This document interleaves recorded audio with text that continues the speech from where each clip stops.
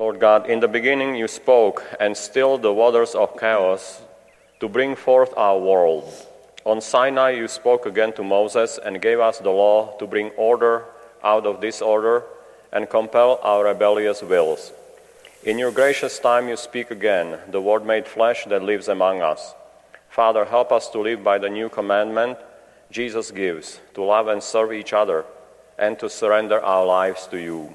We ask this through our Lord Jesus Christ, your Son, who lives and reigns with you in the unity of the Holy Spirit, God, forever and ever. Amen. Amen. A reading from the book of Exodus. In the wilderness, the people thirsted for water, and the people complained against Moses and said, "Why did you bring us out of Egypt to kill us and our children and livestock with thirst?" So Moses cried out to the Lord, "What shall I do with this people? They are almost ready to stone me." The Lord said to Moses, "Go on ahead of the people and take some of the elders of Israel with you. Take in your hand the staff with which you struck the Nile and go. I will be standing there in front of you on the rock at Horeb. Strike the rock and water will come out of it, so that the people may drink." Moses did so in the sight of the elders of Israel. He called the place Massah and Meribah, because the Israelites quarreled and tested the Lord, saying, "Is the Lord among us or not?" The word of the Lord. A reading from the letter of Paul to the Romans. Since we are justified by faith, we have peace with God through our Lord Jesus Christ, through whom we have obtained access to this grace in which we stand, and we boast in our hope of sharing the glory of God. And hope does not disappoint us, because God's love has been poured into our hearts through the Holy Spirit that has been given to us. For while we were still weak, at the right time Christ died for the ungodly. Indeed, rarely will anyone die for a righteous person, though perhaps for a good person someone might actually dare to die. But God proves his love for us, in that while we still were sinners, Christ died for us. The word of the Lord. The Lord be with you. And with your spirit. A reading from the Holy Gospel according to John. Glory to you, O Lord. Jesus came to a town of Samaria called Sychar, near the plot of land that Jacob had given to his son Joseph. Jacob's well was there. Jesus, tired from his journey, sat down there at the well. It was about noon. A woman from Samaria came to draw water, and Jesus said to her, "Give me a drink." His disciples had gone into the town to buy food. The Samaritan woman said to him, "How can you, a Jew, ask me, a Samaritan woman, for a drink?" For Jews use nothing in common with Samaritans. Jesus answered and said to her, "If you knew the gift of God, and who is saying to you, 'Give me a drink,' you would have asked him, and he would have given you living water." The woman said to him, "Sir, you do not even have a bucket, and the cistern is deep. Where then can you get this living water? Are you greater than our father Jacob, who gave us this cistern and drank from it himself with his children and his flocks?" Jesus answered and said to her, "Everyone who drinks this water will be thirsty again. But whoever drinks the water I shall give will never thirst. The water I shall give will become in him a spring of water, welling up to eternal life." The woman said to him, "Sir, give me this water, so that I may not be thirsty, or have to keep coming here to draw water." Jesus said to her, Go, call your husband and come back. The woman answered and said to him, I do not have a husband. Jesus answered her, You are right in saying, I do not have a husband. For you have had 5 husbands, and the one you have now is not your husband. What you have said is true. The woman said to him, Sir, I can see that you are a prophet. Our ancestors worshipped on this mountain, but you people say that the place to worship is in Jerusalem. Jesus said to her, Believe me, woman, the hour is coming when you will worship the Father neither on this mountain nor in Jerusalem. You people worship what you do not understand. We worship what we understand, because salvation is from the Jews. But the hour is coming and is now here, when true worshippers will worship the Father in spirit and truth. And indeed, the Father seeks such people to worship him. God is spirit, and those who worship him must worship in spirit and truth. The woman said to him, I know that the Messiah is coming, the one called the Christ. When he comes, he will tell us everything. Jesus said to her, I am he, the one speaking with you. And at that moment his disciples returned and were amazed that he was talking with a woman. But still no one said, What are you looking for? Or why are you talking with her? The woman left her water jar and went into town and said to the people, Come, see a man who told me everything that I have done. Could he possibly be the Christ? They went out of the town and came to him. Meanwhile, the disciples urged him, Rabbi, eat. But he said to them, I have food to eat of which you do not know.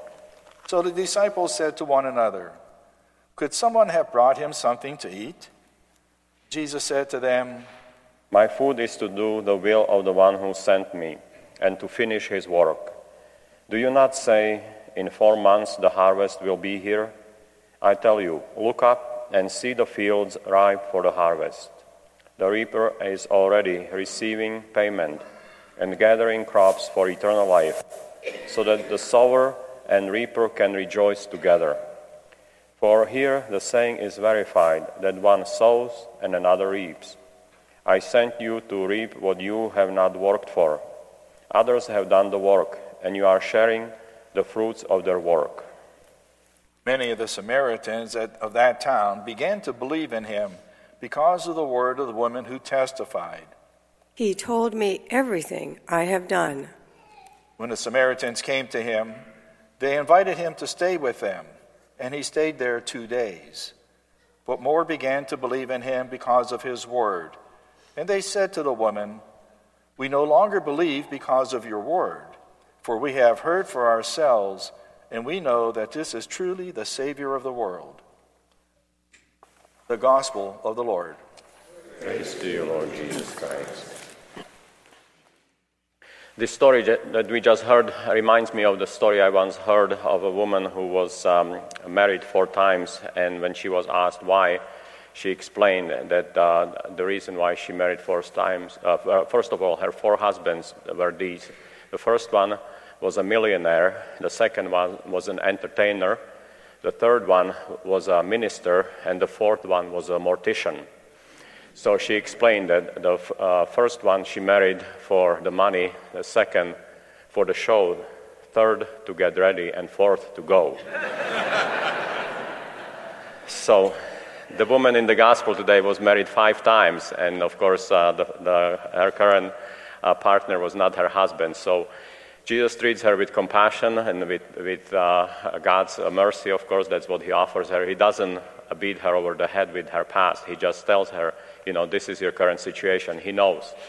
He knows that she's at the well at noon when the sun is at its hottest, trying to perhaps avoid crowds, because nobody came to draw water at usually that time of the day. So perhaps she didn't have the best reputation, but again, Jesus doesn't hold it against her. He just shows her who she can be, pouring out the love of God upon her. This is not about ordinary thirst. Jesus is thirsting for something more than water. And of course, she comes originally because she's thirsty. She comes for water, but Jesus offers her a lot more that she asked for. So today we see that what Jesus is doing actually was, of course, prefigured in the Old Testament. Moses, about 2 or 3 months into the journey to the Promised Land, is with the people in deserted place. There is no water, hardly any food, so people start complaining. The place is called Massa and Meribah, the place where people quarreled and complained. So God tells Moses, this is what you have to do. Draw water from the rock for people to drink. They are thirsty. You see the similarities with the gospel reading right there. People are thirsty. God gives them more than they ask for, much more. They quickly forgot how he drew them or took them out of the life of slavery from Egypt, and now they were journeying to the Promised Land. So Moses intercedes. He's afraid that he's going to be stoned. That's how angry people are. God does what he always does, answers the need. So we see that God provides water from the rock, and people are saved, and they continue their journey to the Promised Land. We know, of course, that Moses was in a difficult position because people were stubborn. Many times they were quick to complain, yet he knew what he needed to do. He turned to the Lord. Sometimes, really, he felt helpless. The Lord always helped him to do the right thing. So then we see that even St. Paul talks about not perhaps water, although we can sense the water of baptisms that he is referring to, and Jesus himself, but he talks about the love of God that is poured out through the Holy Spirit upon us. He says that Jesus died for us while we were sinners, that Jesus didn't wait for us to show him some proof that we will love him, we will follow him, that we will do this, and this for him, and then he will die perhaps. No, he did it before we could do anything for him in return. Show great love, offering everything he had, even his own life. So he said, remember that. Remember, this is how God pours out his love upon all through the Holy Spirit. So really, the challenge that comes from the scripture today is to reflect on the images of thirst, water, the love of God that is poured out, that flows like a fresh river, a spring of fresh water, giving life, giving nourishment, producing fruit. And of course, we see that's exactly what Jesus is doing. There is a story of a little girl who answered the doorbell. Her father was an obstetrician. And there was an excited man standing at the door and asked her, is your daddy home? And she said, no. And the man asked her, do you know when he will be back? And she said, no, he is out on an eternity case. Each one of us in it is an eternity case. The woman in the gospel, in Jesus' mind, was an eternity case. That's why Jesus did what he did for her and what he does for us. Because each one of us in eternity case, by the conduct of our lives, we build our eternity. So Jesus knows the past of this woman, but he opens her up to the new future. He is unlike those other men that were part of her life, her husbands or her current partner. She finally meets the man that will satisfy her deeper thirst, not for water, but for fulfilling life. Again, that's what Jesus does for all of us.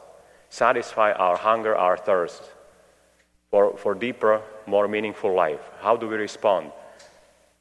We need to be like that woman. She is our teacher. Yes, Jesus teaches her, but she teaches us. Because you see, there is a progression. There is animosity between Jews and Samaritans. In fact, when they first meet, she asked him, how can you, a Jew, ask me for a drink? Then, a little bit later, she calls him sir. And then, prophet. And then, could he be the Messiah? She tells the people of her town, Sychar, could he be the one? Is he the one we are expecting? See, the progression, because of the way that Jesus related to her. Again, the pattern that she shows, the pattern that Jesus showed, how to treat other people. We know, of course, as I said, there was animosity between the Jews and Samaritans. Samaritans built their own temple. They didn't go to Jerusalem anymore. Samaritans were actually people who were not Jews by blood, only by location. They were brought to live there, to Samaria and other locations from other lands. So that's why there was this tension and animosity. A rabbi would not talk to a woman in public. Some rabbis would not talk to their own wives or daughters in public. They were so strict. So Jesus breaks down the barriers of how the society is.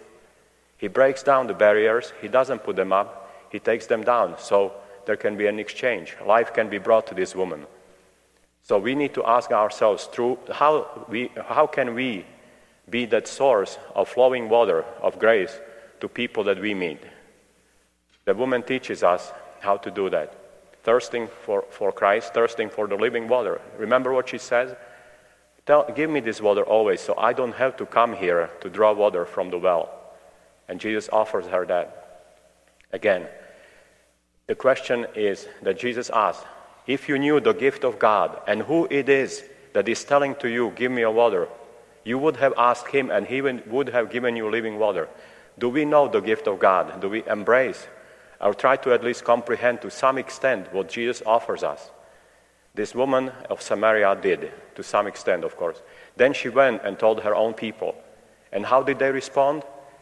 Now, not only because of your word we believe in him, but because we ourselves have seen. Jesus was, as we heard, he stayed 2 days there. He was impressed with their response.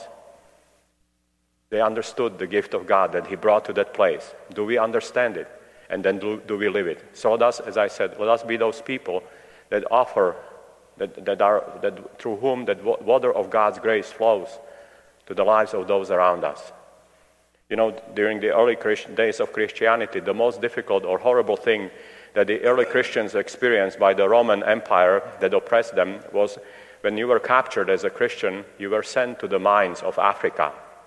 And many people, the journey was so difficult, some of them didn't even make it there, walking in the scorching sun for days. Finally, when they got to the mines, they had to work long hours with no hope for a better future. So what they would do, they would engrave on the walls different words and images, trying to keep their hope alive. So when these mines were opened to public, the most frequent words that they found, that visitors found, were two: Christ and life. That gave them the strength to go on, to live in these horrible conditions, difficult conditions. Christ and life. That's exactly what the gift of God is to us. Christ, who is our life. The living water, the one that gives us true nourishment, that extinguishes our every thirst. So let us be thankful for what Jesus offers, and let us always be aware of the gift of God. Let us be like that woman who is our teacher, and more importantly, let us be like Jesus, who offers that life-giving water to every person that he meets, and so should we.